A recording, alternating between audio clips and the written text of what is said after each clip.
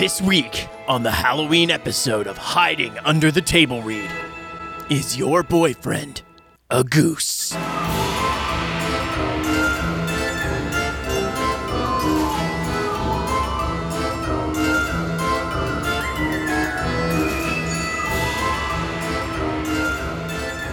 Welcome to our special Halloween episode, Hiding Under the Table Read. That was spooky. Was it? I didn't do a spooky voice. I was like, should I do like a really spooky one or should I like ham it up? I'm like, I don't know. Is that going to be cringe?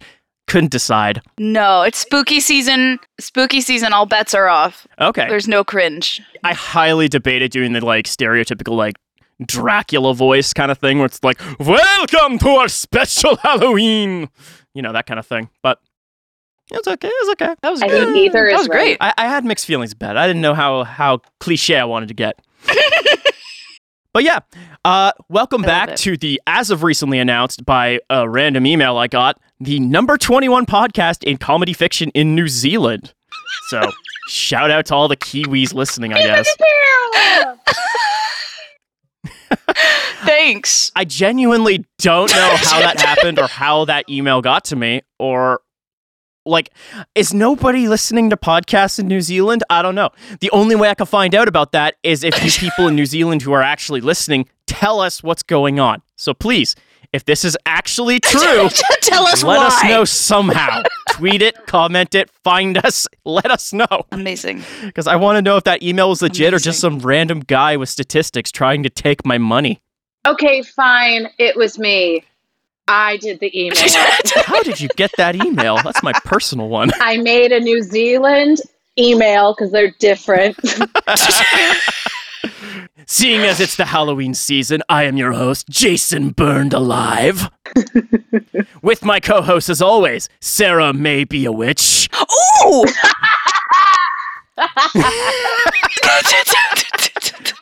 And our other co-host, who's very happy about this, back. Rebecca Daver Lashmar. Okay. Yeah, your name was harder. Your name was harder. It was that or Rebecca Corpse. Oh, dude, if I was like a Twitch streamer, Oh, that would be good. If you were like, that would be if me. you were really into like a horror movie thing and did like exclusively that, Rebecca Corpse is like a perfect screen name.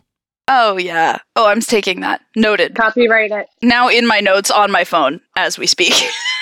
I wanted to actually ask you, Rebecca, are you like really into horror stuff? I absolutely am. This is my favorite time of year. It is spooky season. I started watching... I only almost exclusively watch horror films unless it's like a really good film that people recommend me that I should watch. But since like September 1st, I was like, hell yeah, broke out like pumpkin scented candles, started with baking like a lot of pumpkin-y and apple-y things. And I am so excited for Halloween this year because last year we couldn't obviously do much. So yeah, I'm excited. I love spooky stuff. I had a feeling you were really into Halloween. I don't know why. I just got the vibe. I was like, Rebecca, into Halloween for sure. I'm so thank you. I'm so glad I get that vibe. But what about you, Sarah May? Are you a Halloween person? I love Halloween, but not the same way as Rebecca. Because I just really like getting dressed up and then getting wasted and just going about town. Oh, hell yeah. And having a grand old time, you know? Oh, yeah. That's more along my vibe because I am bad with horror movies. Like, as much as I enjoy them, I am the biggest baby.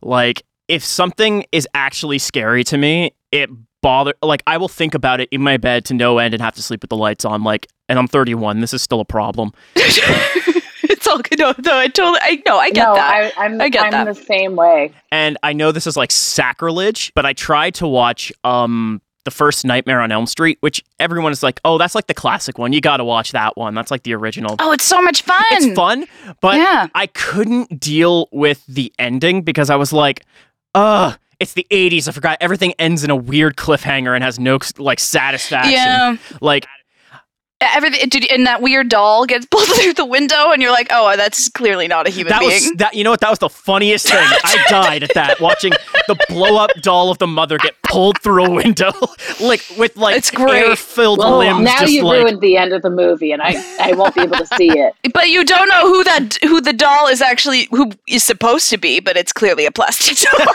Oh my god, it killed me when I saw that. Oh, I loved it, every second of it. Mm-hmm. But yeah, I have a weird relationship with horror. Like, there were certain movies that really freaked me out. I'm trying to remember what some of them were, but back when I first watched the Slender Man stuff back on YouTube, way back when Marble Hornets was doing it, if I walked by a forest, I was anxious as hell. I was just like, I can't look in this forest. But I'm still like that, not so much for Slender Man, but because I'm just like, what if this is the day aliens come out and they're just in the forest and that's where they chose to come out, and it's like that Simpsons episode where Mr. Burns is the alien and just like, don't be afraid. The X-Files thing. Yeah. And I'm just, that is my greatest fear, is that I'm just gonna be walking along an empty road, aliens get me, and it's like, well, no one's gonna know what happened to me. Like, if I'm gonna be taken somehow, I want to leave behind remains. I want people to have closure that I disappeared. And you want Liam Neeson there. You know what? If Liam Neeson can fight some aliens in Taken 5 or 6 or whatever the hell they're on now, and he gets me back, I would watch the shit out of that movie. I haven't seen any of those actually, but I am totally on board with Taken aliens this time. Taken, but it's aliens. Taken, but it's aliens. Yeah. I was the girl that would watch Disney movies, and I would be afraid of the evil witches and have to run away and not be able to watch it. I've been a wimp since I was little.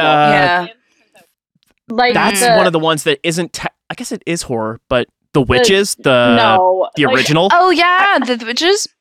I was also afraid of Oscar the Grouch and wouldn't go near trash cans. That's fair. No, that's fair. That's super fair. Oh my god, when I was a kid, I was afraid of the illustrations in Dr. Seuss books. I could not deal with those drawings. I would have people read me the stories, and you know how when you're a kid, you show them a picture? I'd be like, every time they would turn the camera around. I could not. Get that fox and socks away from me. I couldn't. Green eggs aren't supposed to be green. What the fuck is that? I was not okay. But there's nothing that looks like that on Earth. I was so afraid of them as a kid, and it was terrible. Or and I couldn't watch that. I think I was about 14 when I actually sat down and watched the animated Grinch. Oh yeah, the classic animated Grinch, because he would, and I would watch it before, and he would get to that smile. He would get to that really gross smile, which is beautifully animated. That's and I'd be like, oh no. And I wasn't until 14 I finally sat down and watched it, and I was like, oh, this is a beautiful Christmas film. Yeah, because it's creepy when you're a kid, and I wasn't until I was, I think, closer to 16. Well, I thought that the Grinch was played by the same person. Wait, what? I thought that the Grinch was played by the same person as Oscar the Grouch. I thought it was the same actor. So I just was afraid of that actor in general. You know what? They had similar hands, now that you say it. Now that I'm thinking about it. They emit similar energy. But yeah, it wasn't until I was in high school that I was like, yo, it's so fun to be it's fun to get scared in your house and just be like, and just dumb things. And of course, there are times when you fall down, like anything, sometimes you fall down rabbit holes and you end up looking at different things, and it actually freaks you out for a while. Yep. That happens with me sometimes. More so when I look at true crime stuff. I'll just be like, wow, I've really been looking at this one case from the 80s for 4 hours and I need to stop. Yep. Oh, yeah. But yeah, I love spooky stuff. Spooky video games. Hell yeah. Yes. Yeah. I don't know if we ever established, I play way too damn many video games. So anything horror video game wise is absolutely my vibe. Resident Evil, Silent Hill, Fatal Frame, all that stuff is just in my library. Oh, yeah. But yeah. I could list so many video games right now, but I won't. Save time. Legend of Zelda, the horror game, right? Right. Tetris. Scariest puzzle. Tetris, but it's scary. Tetris, but all the blocks got little fangs. Mm-hmm. But yeah, one of the I've always been like a big fan of a psychological horror kind of genre. I find like that scares me more than anything because I'm just like, I can relate to this. This is awful. Totally. Like when it's like a slasher film, I'm just like, okay, yeah, murder or whatever. Like those are real, but like they die. But psychological horror, like.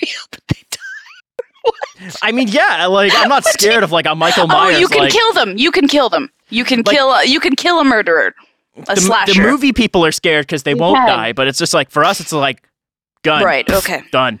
Right. Or like okay. I was confused. Weird, sorry. Heavy, blunt object. But yeah, it's psychological horror just messes with me because I'm just like I have to think about this, and I'm going to be thinking about this for at least another 6 hours after I finish, and it's and there's like video games that do that sometimes. There's stories. I can't even. I wish I could think of any of them off the top of my head, but that. Anytime there's like anything psychological, horror, thriller, like I'm immediately drawn to it. It just sucks me in and I can't stop. And the worst part is like that kind of stuff will stay with me for a very long time. Like I remember as a kid, and this isn't really psychological, but there was like a kind of an aspect to it. I accidentally watched the first Candyman. Oh no. Which is the one with like you say the name in the mirror 4 times and like she's like everyone thinks she's crazy, but like she's like a hook-handed man is trying to kill her and she basically gets burned alive and then she becomes the ghost in the mirror. And I was already scared of mirrors as a kid because I heard like the whole Bloody Mary story. And so I actually slept with a towel over my mirror for about 6 years because I refused to ever look in a mirror at night because I was that scared. Oh my God. Yeah. Oh, and then eventually my mom just was like, okay, we could take the mirror and put it in the closet backwards. I was like, thank you. Because anytime the towel fell off, I was terrified something happened. That's become such a horror trope, actually, as well. Funnily enough, is mirrors. Oh yeah, anything. There's so many movies. There are so many bad movies now that are like, which like, don't get me wrong, I love bad movies, but it's one of those things where it's just like, it's fun to call out the tropes. And mirrors is one of the ones that bother me the most because it was clearly one of those things that when it first started, when people are like, oh, imagine if a mirror, but it's spooky. Because everybody obviously had one in their house. So it's like, well, I have a mirror in my house. So I get the horror there, but now it's just like, oh, I wonder what's going to happen. I'm still mildly paranoid when I go to the like when I go to the bathroom at night, I'm still scared that one day I'm going to see something in the shadows if I don't turn the lights on, like in the mirror. Like I'm still just kind of like, I wish I lived near you so I could just fuck with you. Oh, thanks. I'm just going to hide in your mirror. Sarah May comes up to Canada just to poke around Jason's house. It's worth it. It's worth it. Knocking shit over in the middle of the night and hiding. This is the weirdest reason anyone's visited me. You know it's her, but you let her do anything for a joke. Anything for a joke. Why did I invite you here? You didn't invite me. I just decided to come. Food. How did you cross the border? That's the scariest part. But yes, so as a change of pace today, we're going to be taking a break from My Immortal to bring you tales that not only are better written, but also probably not funny at all. In fact, most of these stories will actually probably keep you up at night. Hence the Reddit board for them appropriately named NoSleep. Ooh. Oh, crap. Reddit. Ooh. And I kind of actually have been in a little bit of a dive of good fan fiction lately because I was reading I was kind of getting interested in this from this podcast and just from in general. You keep really dissing the Harry Potter one. Yeah, right? That spiraled me. I'm like, I gotta read something good and see what that translates into. And I ended up reading this one by a Batman fanfic, and I was like, whoa, this is really well written. And I started thinking about it. I'm like, isn't a spec script just your own personal fan fiction you write professionally? Like people like comedians who write sketches for SNL or write a Simpsons episode to get a writer's job. That's just fan fiction that you do to get work. So, whoa, yeah. Yeah, that's a good point. I was kind of thinking about it. I'm just like, it deserves a little more respect than it gets because a lot of these people are getting writing gigs out of it.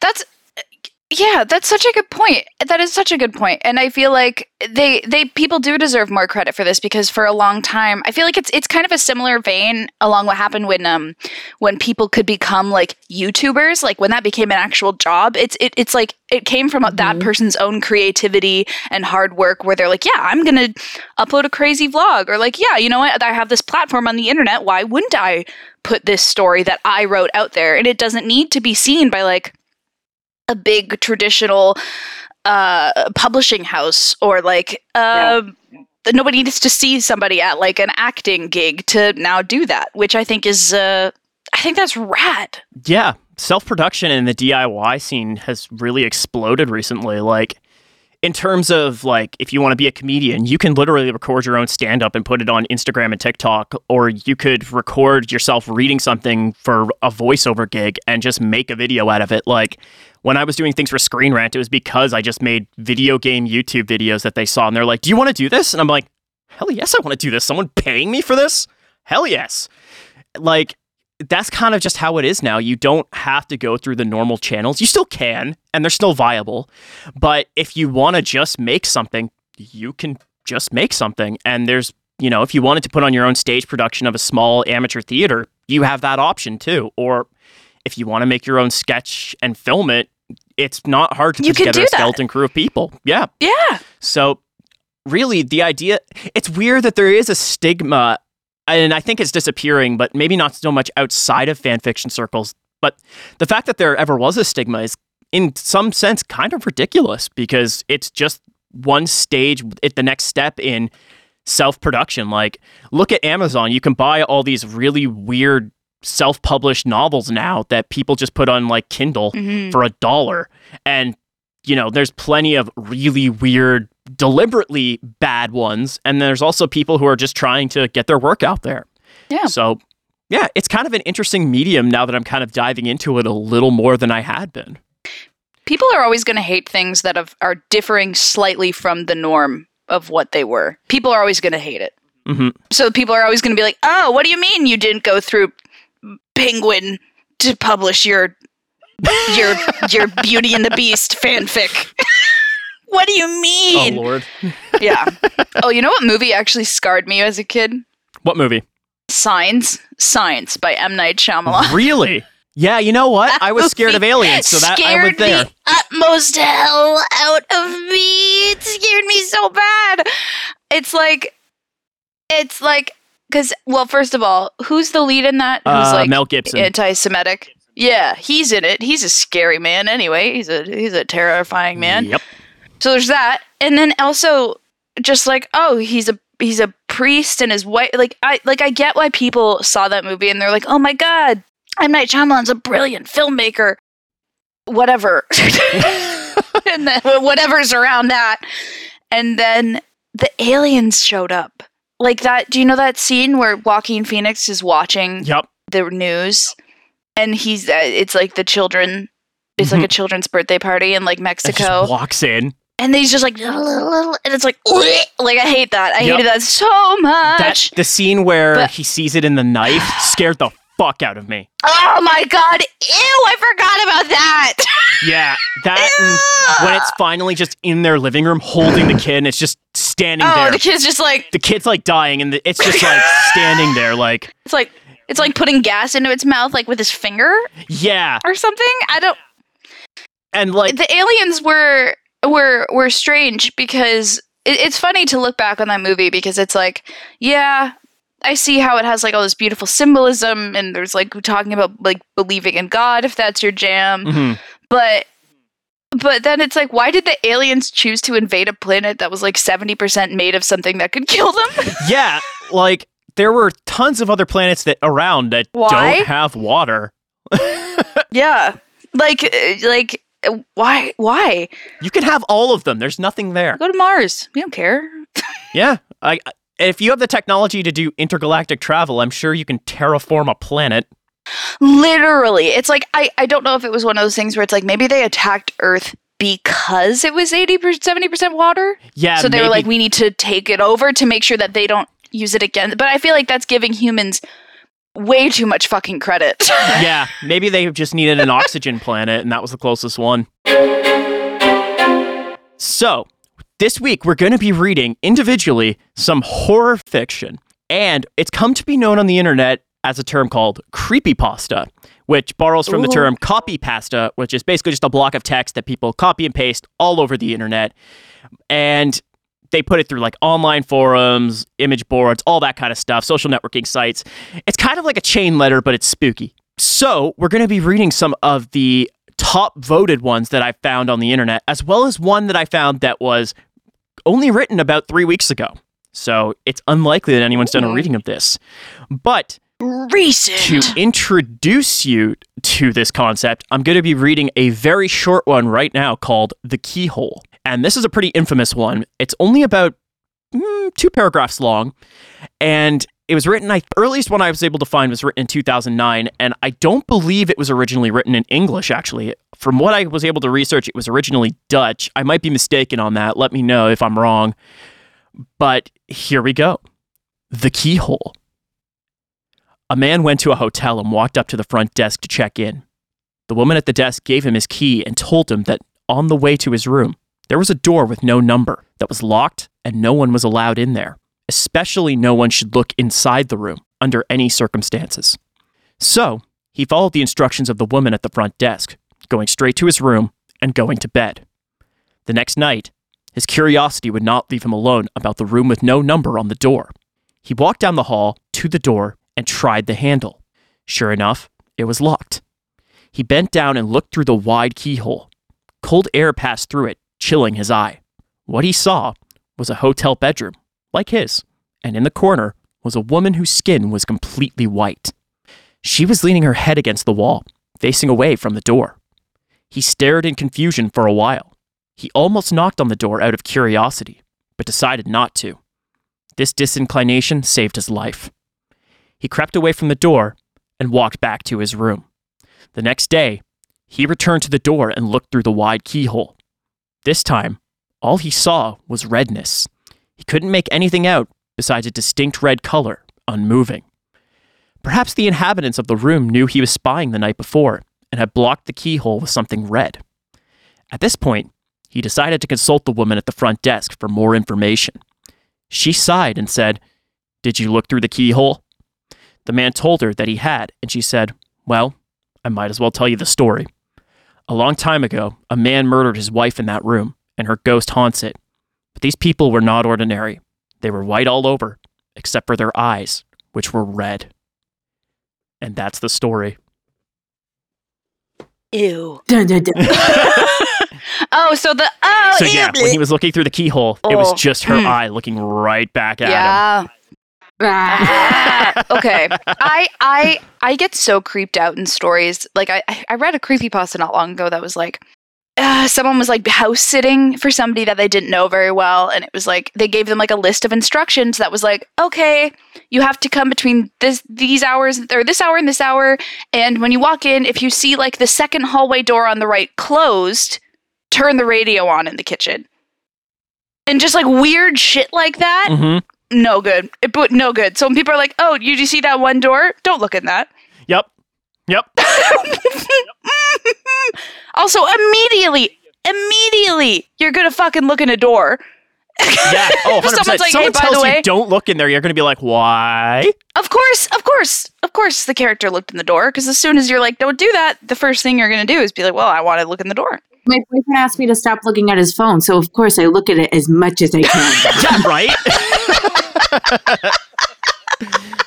Are you texting any ghosts? Oh my god. Spooky, scary, scandalous. Oh, Lord. Yeah, that's kind of the thing with horror, is it works the best, I find, when it plays on our own human nature, like our own curiosity. Like, when someone in a horror movie does something stupid in a B movie, you're just kind of laughing at it. But when it actually scares you, it's because you're like, fuck, I would have did that. Yeah. Well, when characters do... What? Right. Yeah. Oh, hands down. Absolutely. Oh, the second I hear a sound, I go, "Hello?" and then walk into whatever I walk toward what I just heard because I'm curious about it. It's scary when you see characters in horror films and you're like, they did everything right. Yeah. Like, they did the thing that was, they charged their phone and they turned on all the lights before they checked out what this, like, it's, Yep. Like, my brother and I, if we heard a sound in the basement when we were kids, we were the two dumbasses who, like, went after it with butter knives. Like, that was just the level of stupid we were as kids, but... Oh, yeah. Did you guys ever run up the stairs because you're afraid that someone was going to grab your ankles? I still do. I'm like, I don't want to be down here with my back turned this long. Any stairs. I'm like, I am at my most vulnerable climbing stairs. No way. Yeah, everybody remembers that scene in Psycho. Like, we're not doing this. Oh my god. Scariest film of all time. Psycho starring Vince Vaughn. Scary for a different reason. Scary for a different reason. Oh god. Sorry, that movie's so fucking bad. Anyway. Oh lord. So, I've got 4 other stories here, and I've got some titles you can choose from, and I'll let each of you read one on your own. So, Sarah May, you're selected. So you have a choice between these 4 stories, and I'll just give you the titles, and I'll send you a link so you can read them. So your titles are, I Can See People's Auras, and It's a Curse, The Disappearance of Ashley, Kansas, You'll Never Even Know, and I Think I'm Dating a Goose. I mean, obviously, I have to do that one. Yeah. I knew when I read that title, I was like, one of them, the first person who chooses a story and hears that title is going to read that one. So I'll just throw it in the chat obviously. here. Well, is there any other option? So, for context, just like with My Immortal, I've never read these. These were just the highest voted that people liked on NoSleep or in like top 10 creepypastas, things like that. So, we're going in blind. All I know is this is just called I Think I'm Dating a Goose, which is a great title for anything. Oh, that's, yeah. Okay, here we go. I think I'm dating a goose. Okay, so to start with, my boyfriend hates birds.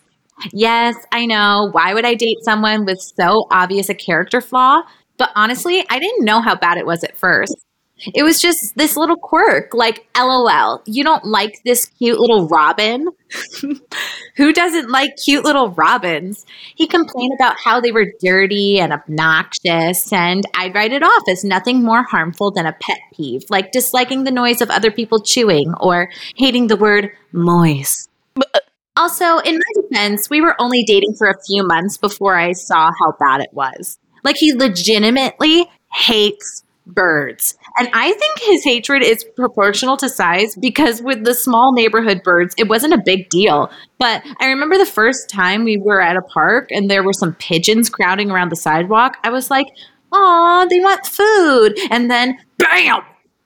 This rock comes flying past me and lands in the middle of the flock. So they all take off in a panic.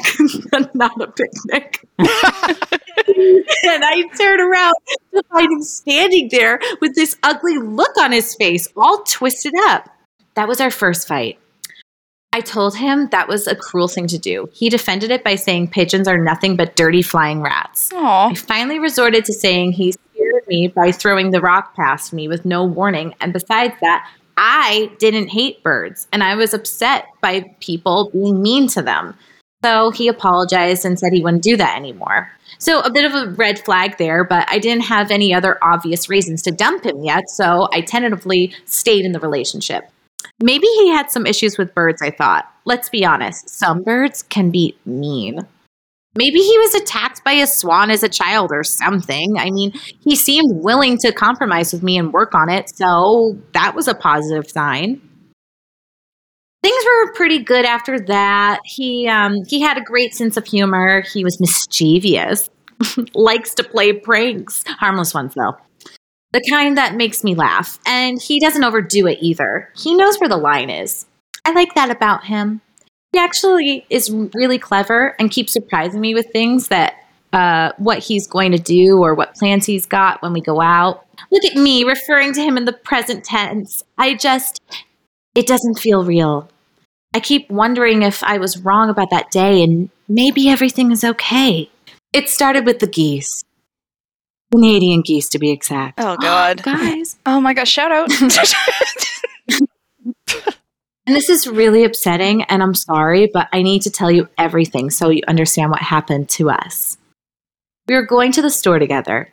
He was driving his truck, and he liked to park way far out to keep it away from the other cars. So he dropped me off at the front entrance so I wouldn't have to walk so far. I made it only a few feet to the front door when I realized my purse was open, and it didn't weigh as much as it should. A quick check confirmed that my wallet was gone. It had probably fallen out when I pulled out of the truck after me. I turned to follow him to wherever he parked so that I could retrieve it. There was a goose in the parking lot. It caught my eye as I crossed the street because of how it was standing all by itself. It was skinny and dirty.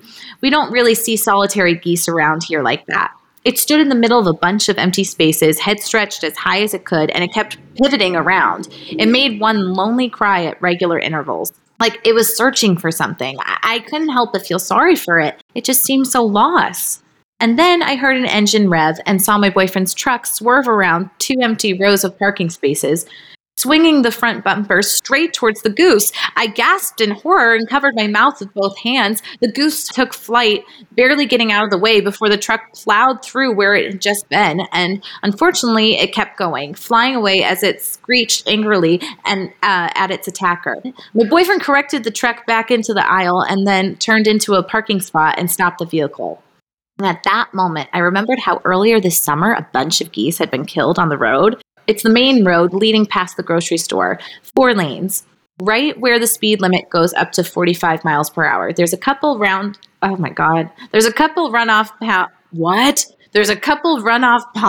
next to, I have a BFA.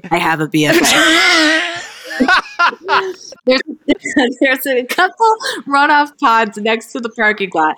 And so, of course, the geese loved it there. There's signs up to not feed them so they don't get aggressive, and people respect that. We leave them alone and they leave us alone. But sometimes they do cross the road, and it's a big holdup as all 4 lanes come to a stop because everyone complains about the geese, but no one wants to actually hit them. Except one day, someone did. Someone swerved, and you could see the tire tracks where they cut across the other lane and into the middle turn lane to hit a flock of geese. And not just any geese. Juveniles that were too young to fly. Oh. They killed 1 adult and 4 juveniles, just left them strewn across the road and drove off. It was so upsetting to see, and I was so angry at whoever had done it. I didn't think much of it at the time, but my boyfriend cleaned his car really well shortly after that. I remember him showing up at my house, and his pickup was cleaner than I had ever seen it. I guess I never made the connection between those poor geese dead on the road and his pickup truck until after the incident in the parking lot. I was so angry. I mean, he promised me, and it was obvious that he wasn't honoring his promise to me. He was just making sure he didn't do anything cruel when I was around to see it. Not only that, he was a lot worse around birds than I realized. I went back inside the store, heart pounding, and waited a few more minutes. Then I went back out, found his car, and retrieved my wallet. When he asked me why I was so out of it in the store, I told him a friend of mine had called while he was parking the truck and asked if I'd helped him repaint her living room, and now I was stuck with helping her. You shouldn't be so nice. At least the lie gave me an excuse to be away from him for a few days. I could do some soul searching and decide how I would go about dumping him. I mean, someone that's casually violent towards animals like that is not good. It's stressful enough figuring out how to end a relationship, but then it got worse. The next morning, there was a goose in my front yard, kind of skinny, very dirty. I swear it was the same goose from the parking lot. I gasped and jerked away from the window as its head snapped around to stare at me. I told myself I was being ridiculous. It was just a lost goose, so I looked again and it was gone. But a few minutes later, I heard something rapping on the front door. Okay, I know this is ridiculous, but I swear I was being stalked by this goose. It stayed at the door. It stayed at the door, rapping it with its beak. And finally, after about 20 minutes of this, I decided I'd had enough. I'd go out there and chase it off, I thought, and then if that didn't work, I'd call animal control or something. It didn't belong here. There was no water in this neighborhood for it to wade around in or something. I threw the front door open, and the goose hastily retreated off the front porch. It stood on the walkway up to my house, staring at me, so I advanced on it, carefully, waving my arms and yelling for it to shoo, and reluctantly honking in irritation at me the whole time, and moved away. It seemed like nothing more than a normal goose, honestly. I decided I was imagining things and went about my day. It stayed out there in the front yard, occasionally honking, like it was looking for something, just like in the parking lot. I kept wondering if there was another adult with those birds that were killed on the road. Things got worse after sunset. I checked one last time out the window, and sure enough, the goose was still there. I didn't think about anything more of it. My mind was now preoccupied with worrying about my impending breakup. I decided I'd break up with him over the phone, which is shitty, but I didn't want to make a scene in a public place, and I sure as hell wasn't going to be alone with him if he was violent towards animals. I knew it had to be done, but it still hurt to come to that conclusion. I cried myself to sleep, which didn't last long. I was woken barely an hour later by something tapping my window. Nervously, I sat up and I grabbed my phone. It didn't sound like a person. It sounded like the goose. Like when it was wrapping its beak on my front door. But why would it be doing that to my window at night? Reluctantly, I raised the blinds. My heart hammered in my chest, and staring back at me through the glass was the goose. Only its head was visible over the edge of the window frame. Go away, I shrieked and lowered the blinds again. But it didn't. It kept tapping. I moved to the living room to sleep on the sofa. It followed me, rapping on the window there. I went outside to chase it off again. It went to the edge of the yard, waited until I fell asleep, and then came back again. The goose would not let me sleep. Ugh. And every time I moved to a different room, it followed me. Finally, around midnight, I got some earplugs, and that did the trick. For a little bit, at least. I was woken by a sharp crack, loud enough to get through the foam stopping. Wait, what? Oh my god! I was woken by a sharp crack. This is so fucking long, guys. I'm not even halfway through this. This is insane. Okay, I lost it. We could trade off if you want. No, I'm okay. I'm just exhausted. Imagine if you had to do this like on stage. This would take so long. I lost my place. I would literally say that to the audience. I would go, I'm tired. Okay. Okay, so to get back into it, I was woken by a sharp crack, loud enough to get through the foam stopping up my ears. I was instantly awake, and for a moment I couldn't move, frozen in terror. My window, the noise had come from my window.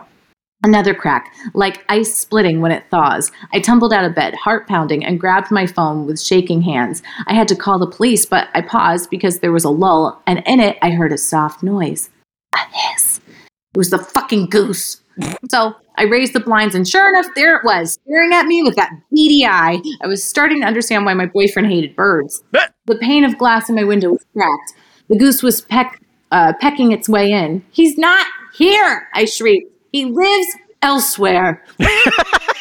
And I stormed to my home office, wrote down his address on a piece of paper, and returned to the bedroom. It must have followed us home, I thought furiously. My boyfriend dropped me off first, after all, and then it must not have realized that he doesn't live there. I returned to the bedroom and plastered the piece of paper onto the window so the goose could see it.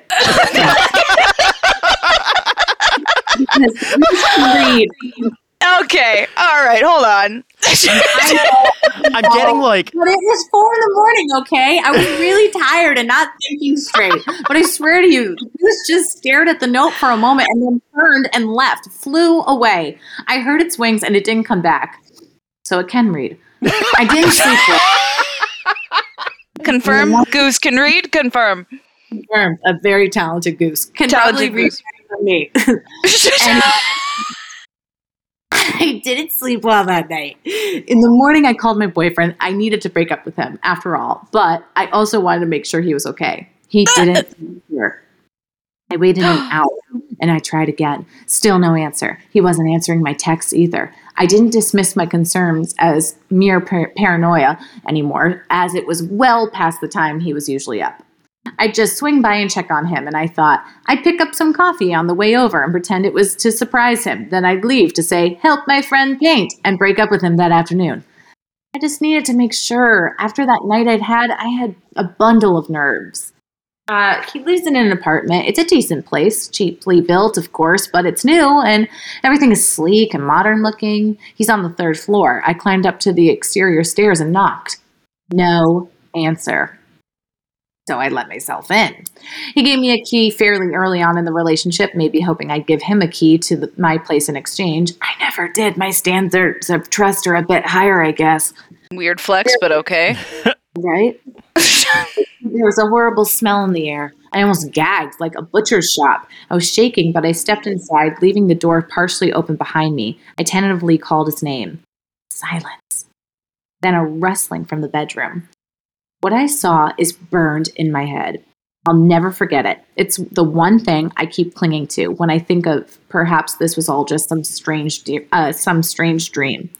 I was there. I saw him, or rather, what was left of him. The window was broken, the glass lay strewn all over the floor, and he lay face down on the floor, his skin deflated like an empty sack. There was a slit all along his back where his spine used to be, and the rest of him was piled neatly on the floor, a heap of muscles and organs and bones. His brain was near the bottom of the pile, shining slickly in the sunlight. His skin rustled. There was something inside it. I was frozen in place, standing in the doorway, too terrified to move. I don't even remember what I was thinking at the moment. It was like everything had shut down and I could only remain petrified, watching as his skin jiggled and swayed like something was crawling around inside it. The slit along his back slipped open. I saw what was inside. The goose. But it wasn't a goose any longer. Its body was growing, the skin splitting apart to reveal sleek muscle beneath. There was no blood, like this was a planned transformation, like a caterpillar emerging from a cocoon. Its feathers molted and its hind legs cracked open, stretching downwards to slip into my boyfriend's empty legs like it was putting on a pair of pants. Its wings shifted out to either side, the primary feathers separating like fingers. Then he raised his head and smiled at me. Ugh. The same smile he gave me when he was up to something. I was finally freed from my trance. Panic took over. I fled the apartment, fled to my car, and was down the street before I realized I couldn't just leave like that. My boyfriend was... Yes, you can! Yes, you can just leave like that! My boyfriend was dead. Something was inside him. I called 911 and told them I thought something had happened to my boyfriend, that he wasn't answering his phone, and I saw a broken window. They came, and I waited anxiously at the far end of the parking lot as the police officer went up to the third-floor apartment. I saw the door open, and my boyfriend stuck his head out. They talked, and then the police officer came back to where I stood by the car, crying silently, and told me everything was fine. The window was broken by some kids playing baseball in the parking lot. My boyfriend had claimed his phone was out of battery. He was so sorry for worrying everyone. But the smell, I thought wildly. Didn't the officer smell it? What was left of my boyfriend? I stayed by the car until the police officer left. I didn't go up to his apartment. I looked through, and there he was, by the railing. He raised a hand, waved at me, and went back inside. I wasn't broken up with him yet. At first, I was too afraid. Would it kill me too? Then it showed up at my house with a sack of ingredients saying he was there to make dinner, and I didn't know what to do but let him in. I was too scared to say no. I just sat there in the living room watching him as he prepared eggplant parmesan because apparently he's a vegetarian now, he says. We had dinner. It was fine. He acted like he always has. Except he likes birds now. In fact, he loves them. He asked if he could hang a bird feeder at my house since I actually have trees near the building, and he'll go out there and talk to them, and I swear they're talking back. I've even seen them land on his hands and shoulders. That's not my boyfriend. I know it's not. But I like him. He makes me laugh. I don't really mind not eating meat either. He's been teaching me how to cook vegetarian meals. Sometimes I see him look out the window, though, towards the sky, and he looks sad. Then he realizes I'm watching him and he smiles and acts like nothing is wrong. Sometimes I look at him and I see my boyfriend's bedroom again, covered in blood. I see his smile staring up at me from the floor as the rest of his body, wriggled and writhed. Is that right? As its new occupant put him on. My chest feels tight and I feel numb, and that thing, takes my hands and tells me that it's all okay now, that he loves me. And I'm too scared to say that I can't keep acting like he isn't something else. And now one of my friends let slip that he's been asking around about my ring size. I don't know what to do. What an ending. You know, for a bit there I was getting like almost the Raven vibes, but like the Simpsons version of it. And I was waiting for the goose to just be like, quaff the goose. Honk. I thought he was the goose the whole time. And I thought it was that, like, the goose kept showing up because it was him and he was, like, transforming. Yeah. So, she's fucking a goose now? Goose man? I guess she, like, She didn't break up with him, so I guess she fucked the goose at some point. The goose. Oh, my God. The goose I hate that that's where my mind went first, but it's like... Goose is in a man's body. Yeah, so I know, but you can't pretend that your boyfriend's not a goose that knows English and presumably English, maybe Dutch, and can read. Can it drive a car? Like, does it maintain a lot of well-rounded? Like, does it have memories? It seems to have knowledge of him. Yeah. Honestly, the goose sounds better than the first guy. Yeah. I mean, okay, so yeah, honestly, 10 out of 10 would date Goose Man over non-Goose Man. Yeah, let's make a poll. Yeah, no, I'm pro Goose Man. I'm actually reading the comments because people are responding like this is a real story. Oh, people do that on Reddit. People do that on Reddit. I actually love it. I've never read them before, but it's just maybe you could try talking to him. If you get out of town and call him on the phone, you could probably have a conversation without being in imminent danger. Oh, wait, second comment. I'd date a murder goose. He definitely seems like an improvement over the goose murderer. Yep. That's what I said. Yep. 10 out of 10 agree. To be frank, I'd rather hang out with the goose. Dude was trash. Yeah, dude was trash. Yeah. Will she lay eggs if they have babies? I think my favorite part of that story was when she put the address of her boyfriend up on the window and the goose was like, got it, thanks. Oh my god, that was the best. And dipped. This is where he lives. It's not here. We don't live together. Here is where he lives, though. Wait, what if at that moment was the moment he went and eviscerated the boyfriend? He did. That's when he did that. Oh shit. He ate his insides and then climbed inside of them. Also, never describe skin as jiggling when there's not a person in it. It was like an empty skin bag, and it was it floated in the breeze. It was like, what? Oh, that was a fun little story. Canadian geese are brutal, man. Oh yeah, no, you don't want to mess with them.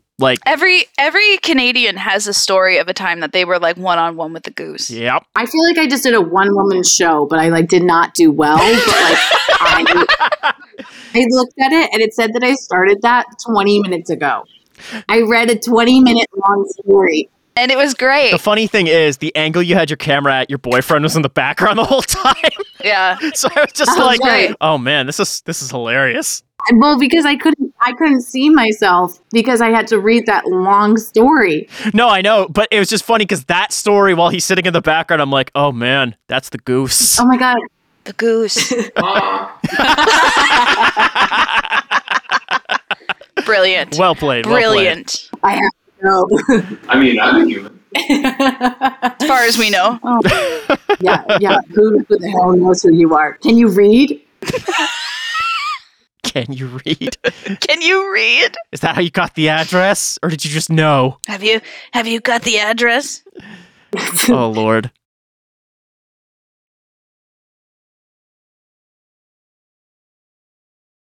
Alrighty. All right, Rebecca. So we have a few options for you. You can do, as I said before, the story You'll Never Even Know, which was actually, I think, the highest rated story. The Disappearance of Ashley, Kansas. Or I Can See People's Auras, and It's a Curse. I'll do the You'll Never Even Know. Okay. I also have a black cat with me. Oh, I had a black cat too. Is demanding attention. Oh, aren't they the best for that, though? They're so cute. They're so cute. There was a really great video going around of a girl, she's a cosplayer. She's actually from Toronto. And she was like, oh yeah, everybody thinks black cats are spooky and shy. But what it's really is they're just screaming for attention constantly. Oh, constantly. Look at him. His name's... He just keeps batting you for attention. No, he for whatever reason on this headset, he gets pissed off at the microphone. I don't know why. It's buzzing. I don't know why. He doesn't like it. Look. For those wondering, the cat just took that mic out. My cat just swatted at my mic. That'll be something I gotta remember not to edit out because that's hilarious. It made a really great sound. It actually was really cool. It was kind of just this whoosh sound. Oh, that was my boy. That was my Leonard. Good boy. Good boy. Good boy. Any audio issues we attribute to my cat? So, saws about it? Oh, Lord. All right. So this is You'll Never Even Know. Surveillance is a growing fact of life these days, but I now believe we've expanded the scope of human sight to dangerous levels. I'm not a master hacker by any means, but I was definitely able to Google a script to break into my neighbor's new smart home system. Believe me when I say that ignorance is bliss and that you can never go back once you know the truth. I'm not some creep. Really? So far, I don't believe that. Okay. I'm not some creep. The idea first started as a random thought when I heard my 50-something neighbor bragging to someone else on his porch about his new smart home system. He claimed the security system and all the devices in his house were wired to the same voice command box, and he seemed rather proud of it. He claimed it was perfect security. Of course, after overhearing a claim like that floating in through my open window, I made a single search and found a dozen hits for scripts that would break into the brand he described. I laughed to myself, and then left it at that. But temptation has a funny way of lurking in the back of your mind. Every few days, the thought would randomly pop into my head. I had the power. Why not take a peek? It would be good for a laugh, if nothing else. It's not like he would have installed cameras in his bathrooms or anything. Nah. No. Well, maybe. No. I shouldn't. But then spring break arrived. Okay. And while sitting at my computer, I happened to glance out the window and see the neighbor's daughter coming home from college. Ayo! The temptation to use the script had already been percolating in me for weeks. The veins in my extremities constricted painfully as I realized I was actually going to do it. What? Gross. That's not what happens. Yeah, he's gonna spy on his neighbor's daughter. Gross. During my brief glimpse down into their yard, I'd seen what looked like a startlingly attractive girl. Okay. And I couldn't connect that image to the weird girl next door I'd seen last in high school. It wasn't a creeper thing. Yes, it was. I just wanted a better look to understand what I'd seen. Huh? What? Okay, so far... Understand what? What you I'd saw seen. A pretty girl, dude. Literally. Oh, you saw a girl hit puberty? Chill the fuck out, my guy. Oh. Okay. Episode of Riverdale is this. Gross. Okay. I told myself I'd take one quick look and then be done with it. While loading up the script, I promised myself I'd delete it right after. Yeah, that was the right thing to do. No harm done. And if I got caught somehow, I could just claim it was a one-time accident. That sounded reasonable. Sure. A black window scrolled down my screen rapidly for 6 seconds, and then I was in. Nerves thrilling. I watched breathlessly through a security cam feed in the living room as the girl came in, greeted her brother and father, and then headed upstairs. It was definitely the same girl I remembered, and she definitely gotten absurdly pretty in the last year somehow. After settling into certainty, I closed the feed, deleted the script, and then spent a paranoid hour clearing my computer of any evidence of what I'd done. For maybe a week, I sat at home terrified that the police would break down my door and tase me at any moment. But that's the funny thing about temptation. When no consequences followed, the urge to look began eating away at me again. I had a few drinks one lonely night, ew, and then went for it, ew, before I could change my mind, ew.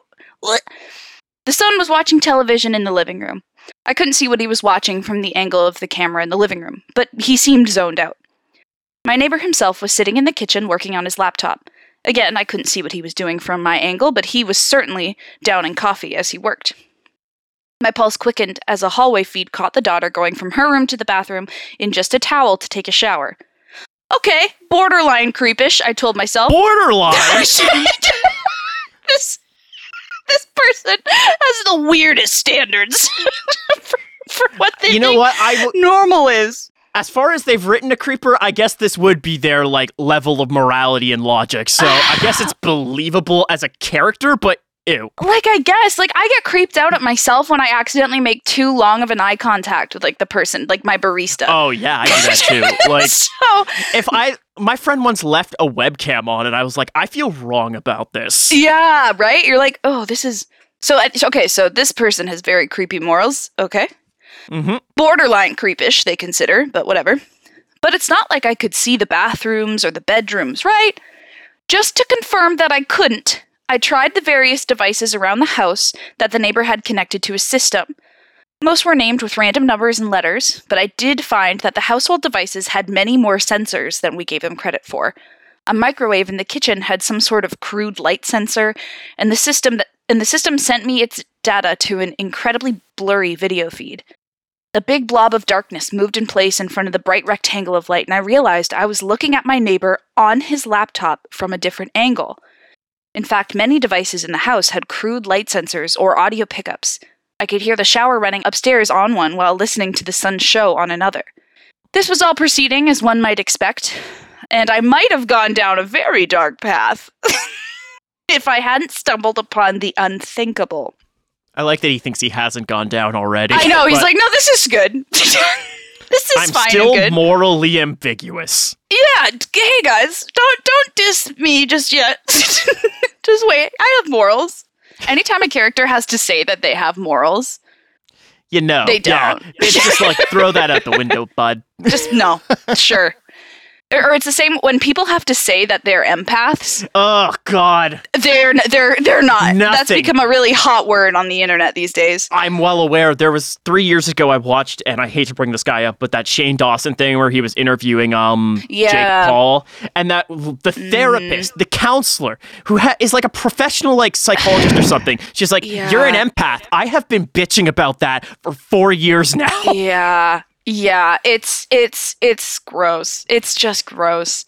And that's the epitome of that, though. People that have to be like, oh my God, I'm an empath. It's like, no, you're not. Empaths don't have to walk around stating that they're empaths. They just are. No, that's also basic human empathy. Like, if you can understand another person's emotions or feel it when they're feeling it, that's just because you're actually in tune. Like, it's not a magical psychic ability. You just have feelings. Literally. And it's like, anyway, that's gross. And I agree with you. Okay. This was all proceeding as one might expect, and I might have gone down a very dark path if I hadn't stumbled upon the unthinkable. One of the devices, with a very long and very random name, showed me a blurry feed somewhere unrecognizable.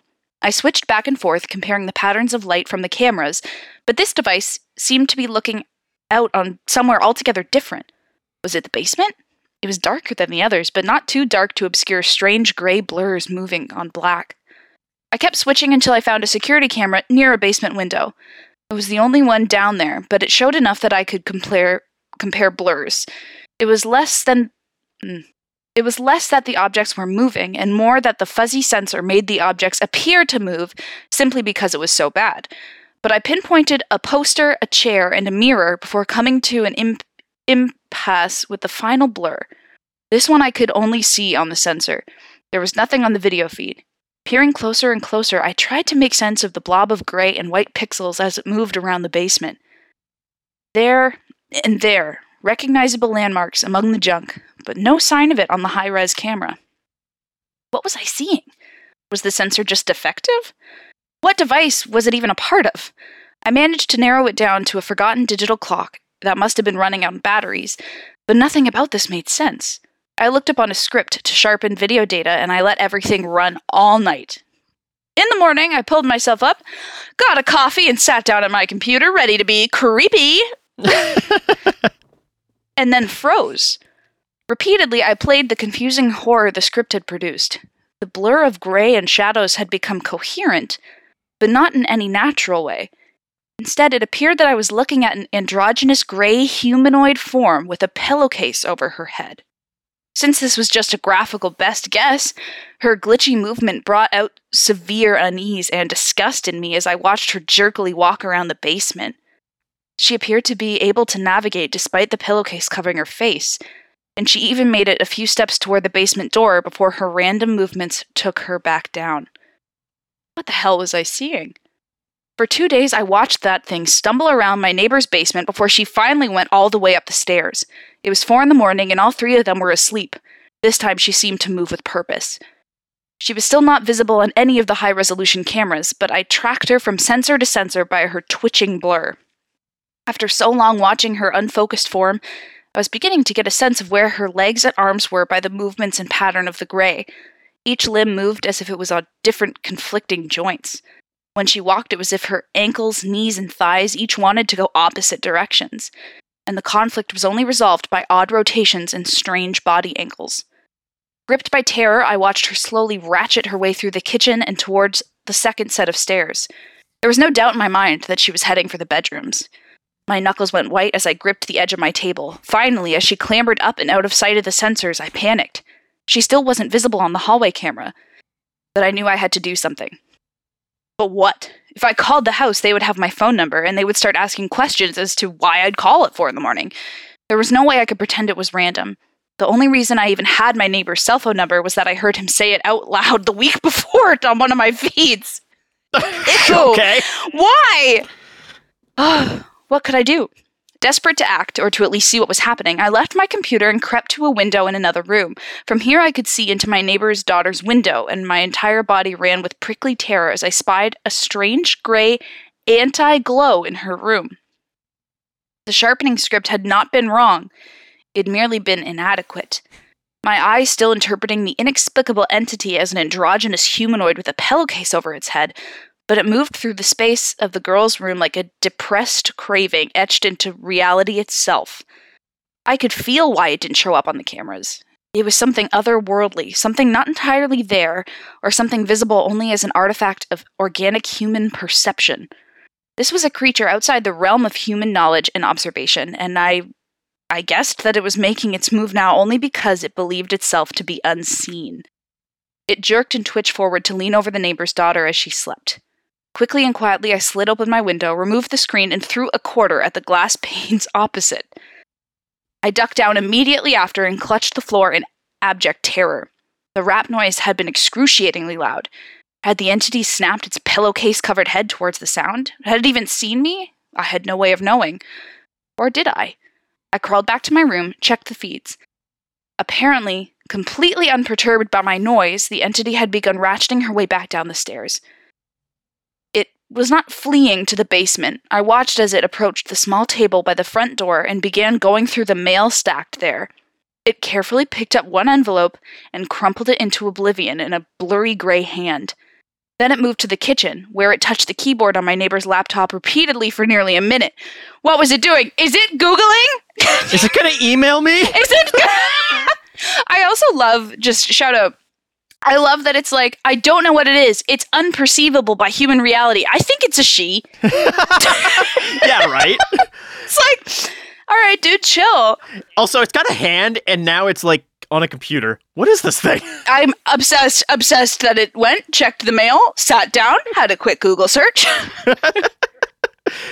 It returned to the basement to move in lurking circles, and I sat and stared at it half awake until a shout from both my computer and my open window jolted me to full alertness. It had been my neighbor in his kitchen. He'd yelled loud enough for me to hear it for real. Stalking back and forth while talking on the phone, he was insisting he hadn't sent any compromising emails. He'd been fired from his job. What? So the blob sent... Okay. All right, I'm here for this. In the front hall, his son was busy looking through the pile of mail. He asked his sister and father repeatedly if any college acceptance letters had come in, but his father was too busy arguing on the phone, and his sister hasn't seen any. But I had. Okay, I thought the gray blob was looking through the mail to see the address. Apparently it was getting him it would fired. know where, but apparently it was like, yo, I'm gonna get this guy fired, and I'm gonna steal this kid's college acceptance letter. Okay. So it's like a tricky little thing. Okay. What type of entity were we dealing with here? It hadn't physically harmed anyone, but it was still lurking in their home every hour, every day, and it had made invisible moves against them by sabotaging my neighbor's job and his son's college career. At long last, my neighbor seemed to convince the other end that his account had been hacked, but he was somber and concerned about how it would reflect on him at work. The son continued on with his day, oblivious to the fact that his acceptance letter had come and been destroyed. It was then that I began to think about the timeline of what had happened. I'd resist the urge to spy on my neighbor's family for weeks. Indeed, beyond that, he'd lived there for years. If the entity had been in his basement this entire time, then perhaps they were not physically at risk. There had been plenty of opportunities to hurt them directly. No, this was something else. This was a specter of misfortune, a curse, an information parasite. But my neighbor had not been particularly unlucky as far as I knew. Not until he'd gotten the surveillance system. A bunch of little complaints I'd heard him make suddenly began to add up. Things had been going inexplicably wrong for everyone in his family recently. Alarm clocks had been failing to go off at the proper time. Emails and texts had been a bit weird, and each of the 3 members of his household had a general growing frustration with life. It was undermining them. It was literally lurking in the basement, lurking out of sight and sabotaging them. And they had no idea. This thing sounds like my anxiety. Yeah, actually. Undermining every little thing. Honestly, it just sounds like some real dick on Twitter who found your house. Like literally. Oh, also the phrase information parasite, very interesting. That's a cool concept. Like, yeah. If this was like a sci-fi thing, explore that. Yeah. But where had the entity come from? Almost all of the devices and cameras had been there before. The only difference was that they had been integrated. Did observation have an effect on the physical universe? I was no quantum physics expert, but I knew that observation was a crucial part of existence. Did overlapping connected layers of observation somehow enable this entity to slide into our world? When you put all the pieces together, did the whole thing add up more than the sum of its parts? I began thinking of a plan of action that involved sneaking over there and turning off all the devices in the hopes of banishing the entity in the basement. But as I did so, okay. So he's just sneaking in, okay. I looked down and to the left at my cell phone. It sat quietly glowing on the table, for I had moved my hand above it and activated its motion sensor. Then I looked up and noticed the webcam above my monitor that I always kept pointed at myself. Then I looked to the right of my television, itself containing a sensor, and the gaming console beside it that also had sensors to detect my motion. Microphones, cameras, everywhere. I'd applied for so many internships last summer and gotten none. I'd missed dates and lost budding relationships because of texting troubles.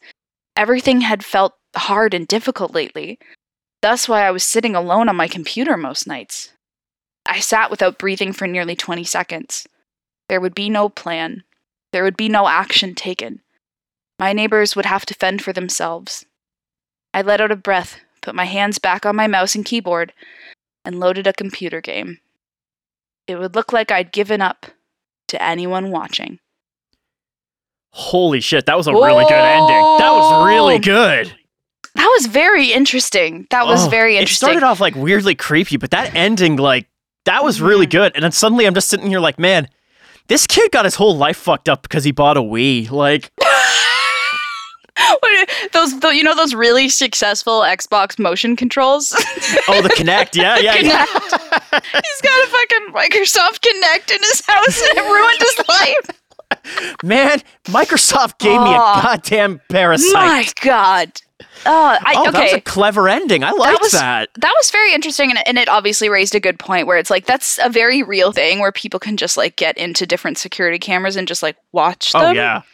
And like, that's always kind of freaky, but like, yeah, the only thing that really bothered me, aside from the writer being like, I have morals, guys. I'm not going to do that. Until I did it. I'm just trying to see how pretty she is, and then I'm gonna stop. I just want to see how she got hot. But aside from that, and the weird labeling of the entity as a she, and then randomly calling it an it, and then randomly calling it a she, but that was, I'm sure that was just like an inconsistency thing. Potentially, yeah. But like, you know what I mean? Where it was like, I think it was a woman in the basement, and then I was like, okay, it's a woman in the basement. Okay, so that's creepy and weird, and maybe the whole thing is legitimately an allegory for like, it could be an allegory for like sabotaging your own success sometimes. Yeah. Because I feel that. Yeah, kind of.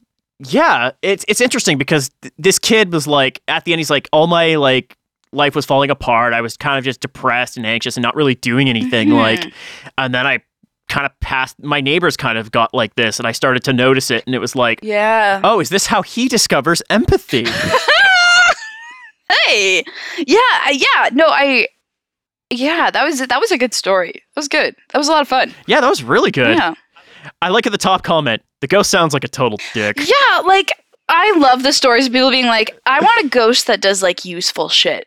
You know, a ghost that like I love that the ghost sent an email. Well, so I was like, that's so scary that the ghost sat down and Googled like where it was, and then I was like, oh wait, and then the dad's like, who sent an email? And then the kid's like, I didn't get into college. I'm really worried like any of my chain letters might have been real now. Like, But it is interesting, like, they kind of bring in the concept of, like, Schrodinger's cat toward the end, where it's like, oh, we don't know if it's actually real until we actually start monitoring it and we know it's happening. It's like quantum states and all that stuff. Yeah, got sciencey.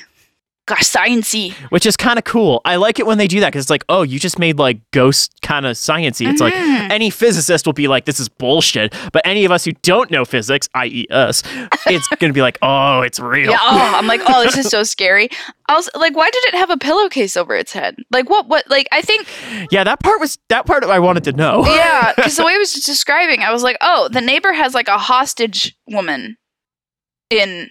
his basement. Yeah, that's what I was kind of thinking. It's like, or maybe that was the original daughter. Yeah. Can you imagine? And they, like, replaced her with, like, a ghost who's, like, also like, a hotter daughter. He's like, I want a ghost daughter, and also she's hot. Oh, cool. I just, there's the bottom of the Reddit post, the author of this was named Matt Demersky, I believe it's pronounced. Oh, good story, Matt. And he has a whole site where he does, like, horror stories. Oh, amazing. So it looks like he's still doing stuff. So if you want to check that out, anyone listening, he also has books on Amazon. Oh, so brilliant. If you liked that, which is really cool, go take a look. Yeah. He seems to be he has a Facebook page. He seems to be an author professionally by the looks of it. Oh, this isn't a blog post. For a second, I thought it just said, I saw my professor die. Oh, Jesus Christ. It's a story. It's just a story. My God. It's okay. That was a lot of fun. I love creepy stories, and sometimes it's nice to go off the beaten path a little bit, because look, I love scary stories. I love scary books. I'm a lover of Stephen King, obviously, because I'm a person, and but it's nice to break away and get something kind of new. That was a lot of fun.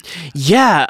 I love this kind of like indie fiction stuff, like where someone's just kind of taking their own idea, putting it out there. It's like, yeah, you can poke holes in it. Yeah, other people will find flaws with it, but it's like, yeah, but conceptually, like, as an ending, that was really strong. Oh, that was a really good way to just end a creepy story that's really satisfying.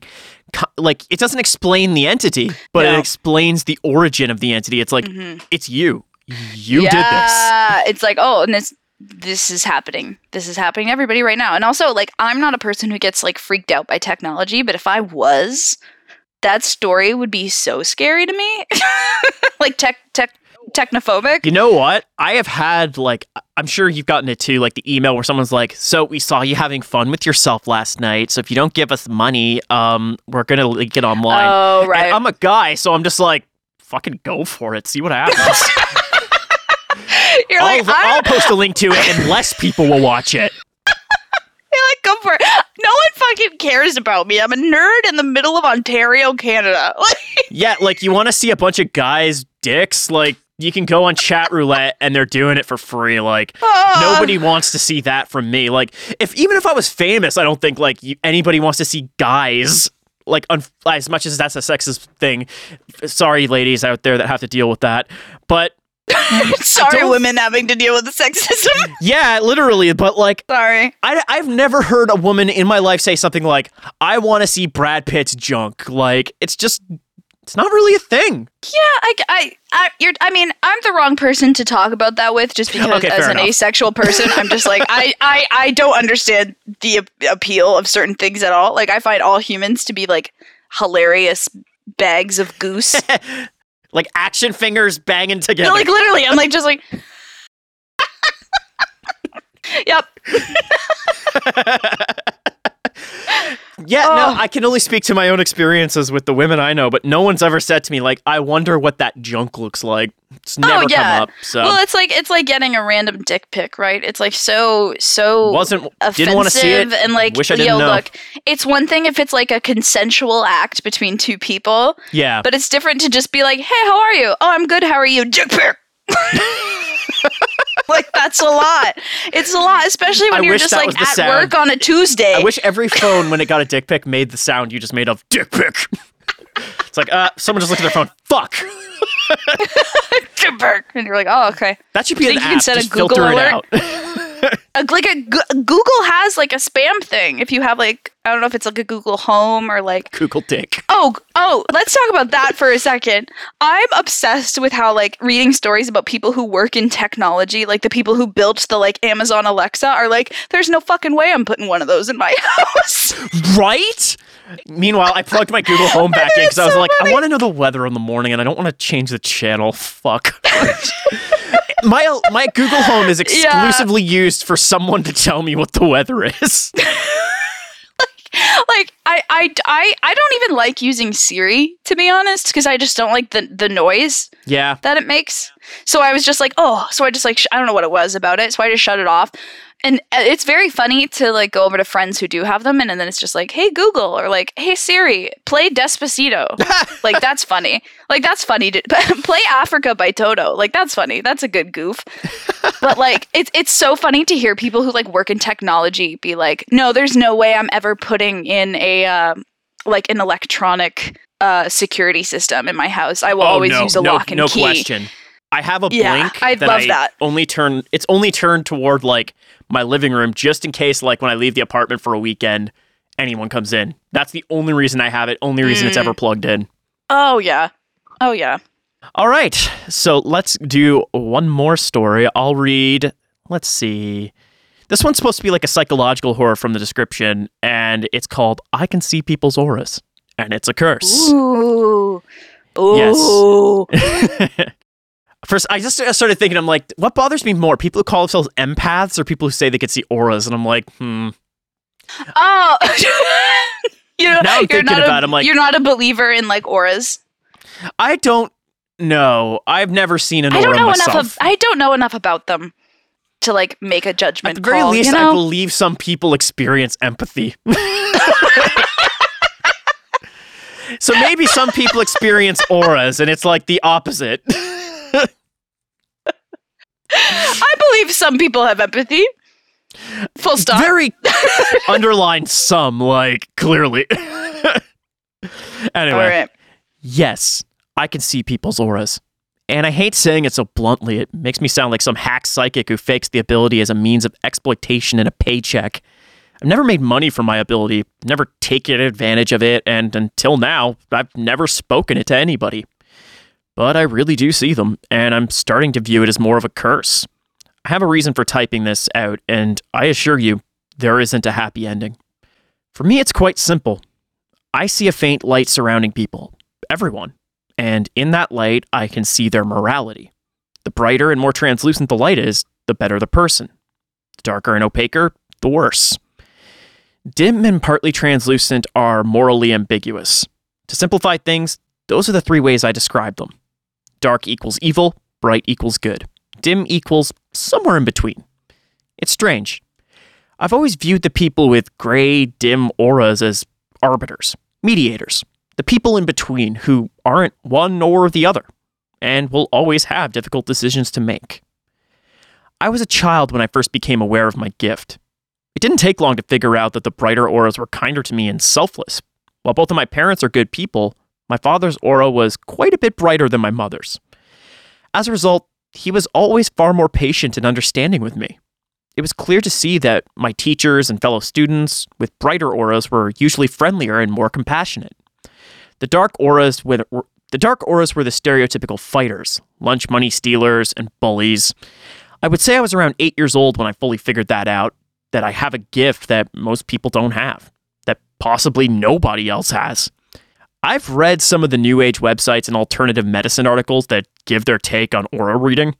While I believe that the vast majority of it is bullshit, I expect there must be at least some other people out there with my ability. So I don't want to completely dismiss those people as an outright hoax. It's just that, for me, it doesn't work anything like the way those websites describe. I've visited numerous aura readers and psychics. Most of them have dim or dark auras themselves, and I'm certain they don't really hold this power. I'm not saying all psychics are terrible people. I visited a few who had very bright auras. I love that this person's gatekeeping auras. Like, right? Immediately it's just like, no, these are mine. No, I know who the real, at least genuine, kind psychics are. And these, like, 4-year-olds were pretty cool at one point. Sorry, I just had to... No, it's all good. That out.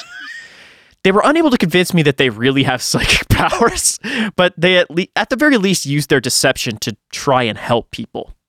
You need to understand, I'm going to end this entry by sharing a terrifying event that is happening to me. But before I get to that, I think there are a few more things I need to explain. I imagine many of you are curious as to what aura is the most common. I'm happy to tell you that the majority of people are somewhere around dim and bright. I see very few dark auras. This isn't scientific, and I haven't traveled the world plotting out charts and graphs, but I'd estimate around 60% of people are bright-ish, around 25% dim-ish, leaving just around 15% darkish. Again, these are all just estimates. What's the precise difference between, say, bright and dim? I have no idea, but rest assured, there is far more bright in the world than dark. Aw. The next thing I'd like to discuss is children. That's a sentence. Okay. I could see a person's aura right from birth, and I've never encountered an aura changing as someone ages. I'm not sure what this means for the whole nature versus nurture debate, and I'm not saying that everyone with a dark aura always behaves terribly, or vice versa. A person with a bright aura might be born in horrible conditions, acquire a drug problem, and then resort to thievery to feed their addiction. I think the difference is this. A bright aura thief with a horrible upbringing may rob someone, but they would never intentionally hurt someone in the process. A dark aura thief would kill someone if they could get away with it without even a second thought. Another interesting note, I find the ratio between bright, dim, dark to be similar across pretty much all human activities. Whether I'm at a church or a death metal concert, it always seems to be around that same 60%, 25%, 15% ratio. I once visited a federal prison and was shocked to see that at least half of the prisoners had bright auras. I had to be at the federal prison in person to see this because I can't see auras on photographs, television shows, movies, or even in mirrors. I can only see auras in the real world. Another strange thing, I can't even see my own aura. I assume and hope I would be on the brighter spectrum, but I can't see it. The brightest person I ever saw worked as a social worker. She shone so bright that it was difficult for me to even look at her. Based on the way people acted in her presence, I think that almost everyone around her could sense her brightness in a subconscious way. Everyone loved her. She had donated a kidney to someone she barely even knew. She had a special needs adopted child. Most of the money she earned was donated to various charities. And that's only the little that I knew of her. This woman shined so brightly that she scared me. It was scary that someone could be so good. But it wasn't nearly how did this person get into a prison? Yeah, that was kind of weird. That was kind of just sorry to go back. I guess it was just like, I once visited a prison. It's like, okay. That's, all right. I guess prisons are doing tours now. All right. Great. Cool. Maybe that'll be established at the dark aura or something. Who knows? Oh. But it wasn't nearly as scary as the darkest person I ever saw. I was 20 years old at the time, leaving a club downtown at 2 a.m.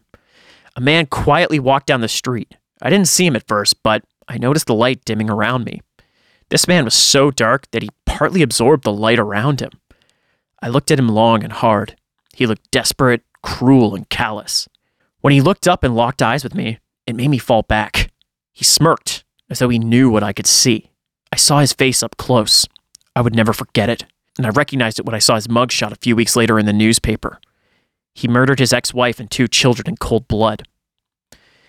I think I need to get to it now. The reason why I'm writing this out. I fell in love a year ago. She didn't shine anywhere near as bright as what I'd seen before, but she most assuredly wasn't dark or even dim. She was beautiful. Her sense of humor, her wit, her everything. She was my dream woman.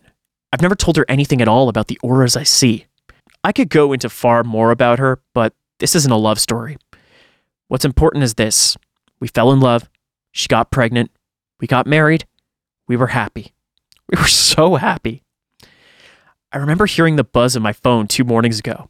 I remember my excitement when I saw, "It's happening. Come to the hospital." I remember my frustration when I got stuck in traffic.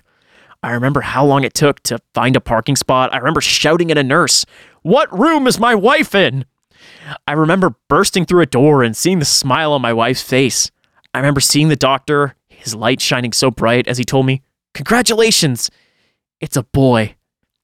The doctor held him up to me, and the light in the room dissipated.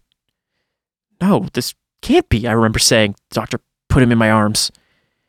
The darkness around my son was so absolute that I could barely even see him. He was a void. He was so dark that the world barely even existed around him. It was like nothing I'd ever experienced. I started weeping. I think my wife and the doctor thought they were tears of joy, but they weren't. Lord knows they weren't.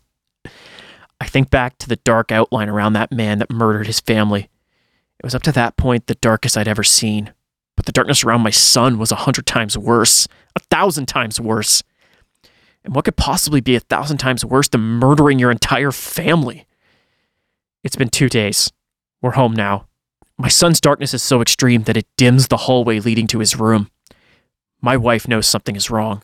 I think she suspects I'm having regrets about having children at all. If only she knew. What do I do? He's my son. Just 20 minutes ago I stood above him holding a pillow over his face, but I couldn't do it. Not yet, anyway. A man who could murder his 2-day-old baby boy. What color would his aura be? And here's the thought that keeps going through my mind as I sit here alone. The fathers of our worst, the Adolf Hitlers, Joseph Stalins, Timothy McVeighs, if their fathers knew what they would become, would they murder them in their cradle? Would they have the strength to hold down the pillow as long as it takes? I could see the door of my son's room from my office. The hallway seems to be growing darker. I look down at my hands as I type this. Maybe I'm going crazy, but there seems to be an aura around my hands and arms now. It's gray. It's dim. Maybe it's always been dim. I'm looking down at the pillow beside me, the grayish dim outline around my hands more apparent than ever. Maybe it's time. Maybe this is why I have this gift. It all comes down to right now. Maybe it's time. I think it's time.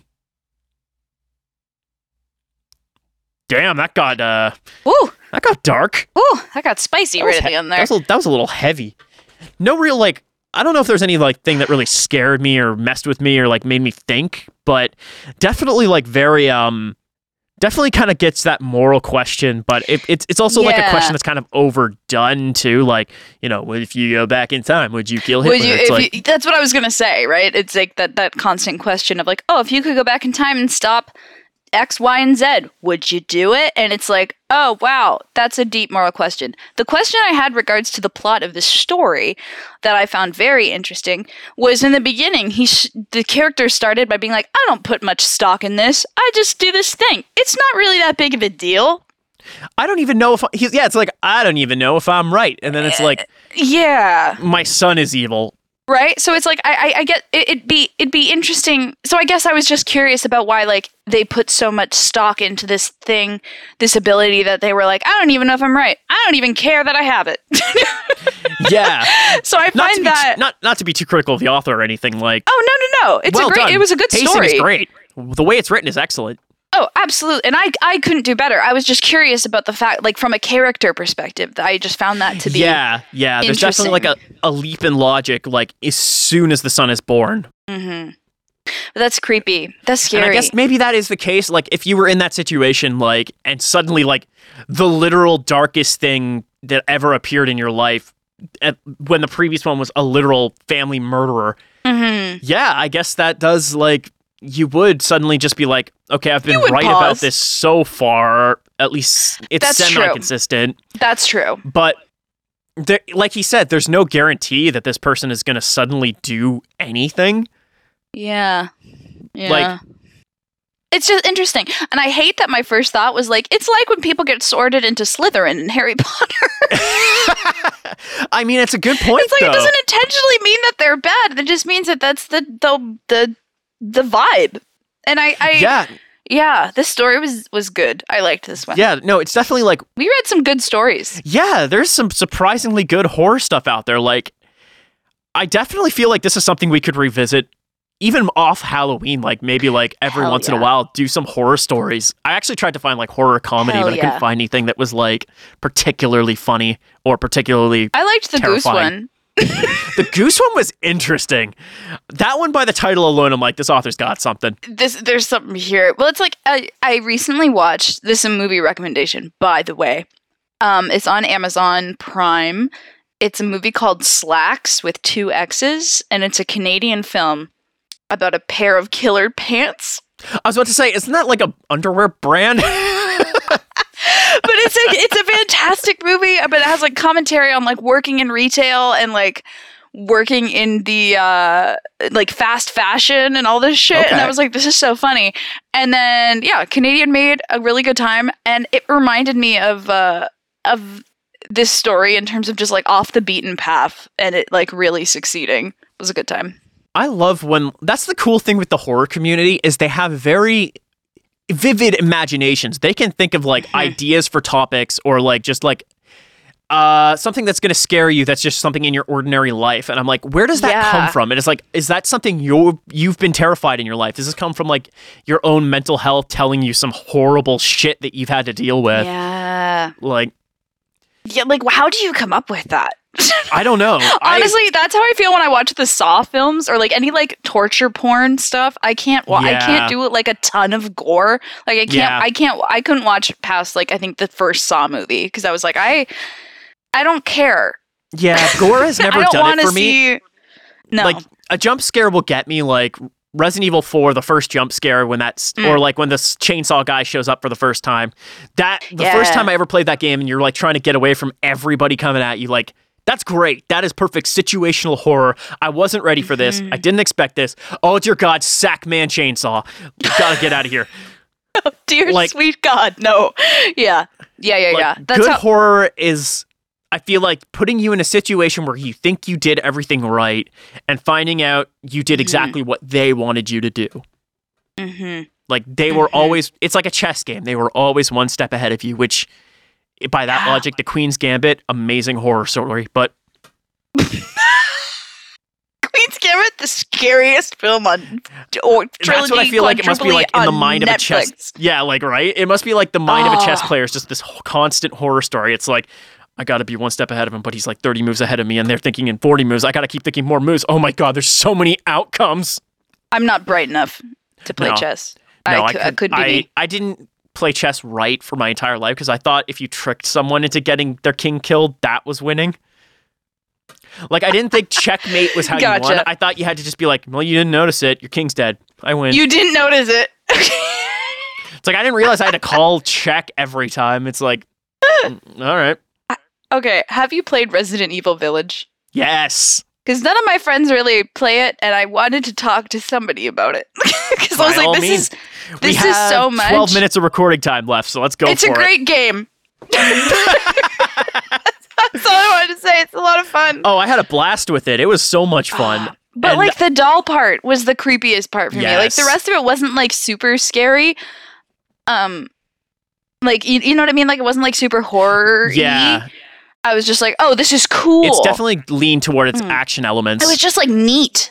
I feel like the one before that, whatever 7 I think was called. Oh, Biohazard? No. That's the Japanese title for it. I think 7 was just called 7 actually. Yeah. Yeah. But yeah, the one with the Louis. Yeah, that one was scary the all the way through. Just that was a haunted house or a haunted forest is perfect. Gaming also, wise, the voice actors in that game are like, oh yeah. And the demo for that. Also, a lot of them came back to do Village, which is like sick. Did you ever play the demo when it was coming out for the 7? No. So what they had in that was you were just doing like a tour through a house, and it was like through VHS tapes and stuff. But if you went upstairs and like there's mannequins, but if you turned around, the mannequins had like turned around and they were looking at you. And this shit just keeps happening. Oh my God. I hate it. And they made it like that PT game where you keep like doing different loops and different stuff That's happens. Gonna become like lore on it has become like actual horror community lore, because that was, oh my God, that was Guillermo del Toro and him and Hideo Kojima with Norman Reedus. Yes. Oh my, anything Guillermo del Toro does, first of all, I'm like, yup. Oh, dude. Yup. Yup. Sign me up. He has mastered visual anything. He had a really cool like exhibition that came to Toronto like 3 years ago at the Art Gallery of Ontario, and it was called Guillermo del Toro at Home with Monsters, because he collects like just a bunch of like weird and interesting like movie pieces and like literature pieces. So he has like in addition to his own stuff, like we saw the original, like his doodles and like books when he was writing out Hellboy and like planning what Hellboy would look like and like shit like that was so cool. And he also had like original copies of like how scary the Cheshire Cat was going to look in the Disney version of Alice in Wonderland. And it was all this just like creepy shit. And like he had like full scale models of the fawn from Pan's Labyrinth. Like it was so cool. And just, the visual storytelling that he does is so good. Yes. So then it was like, video game?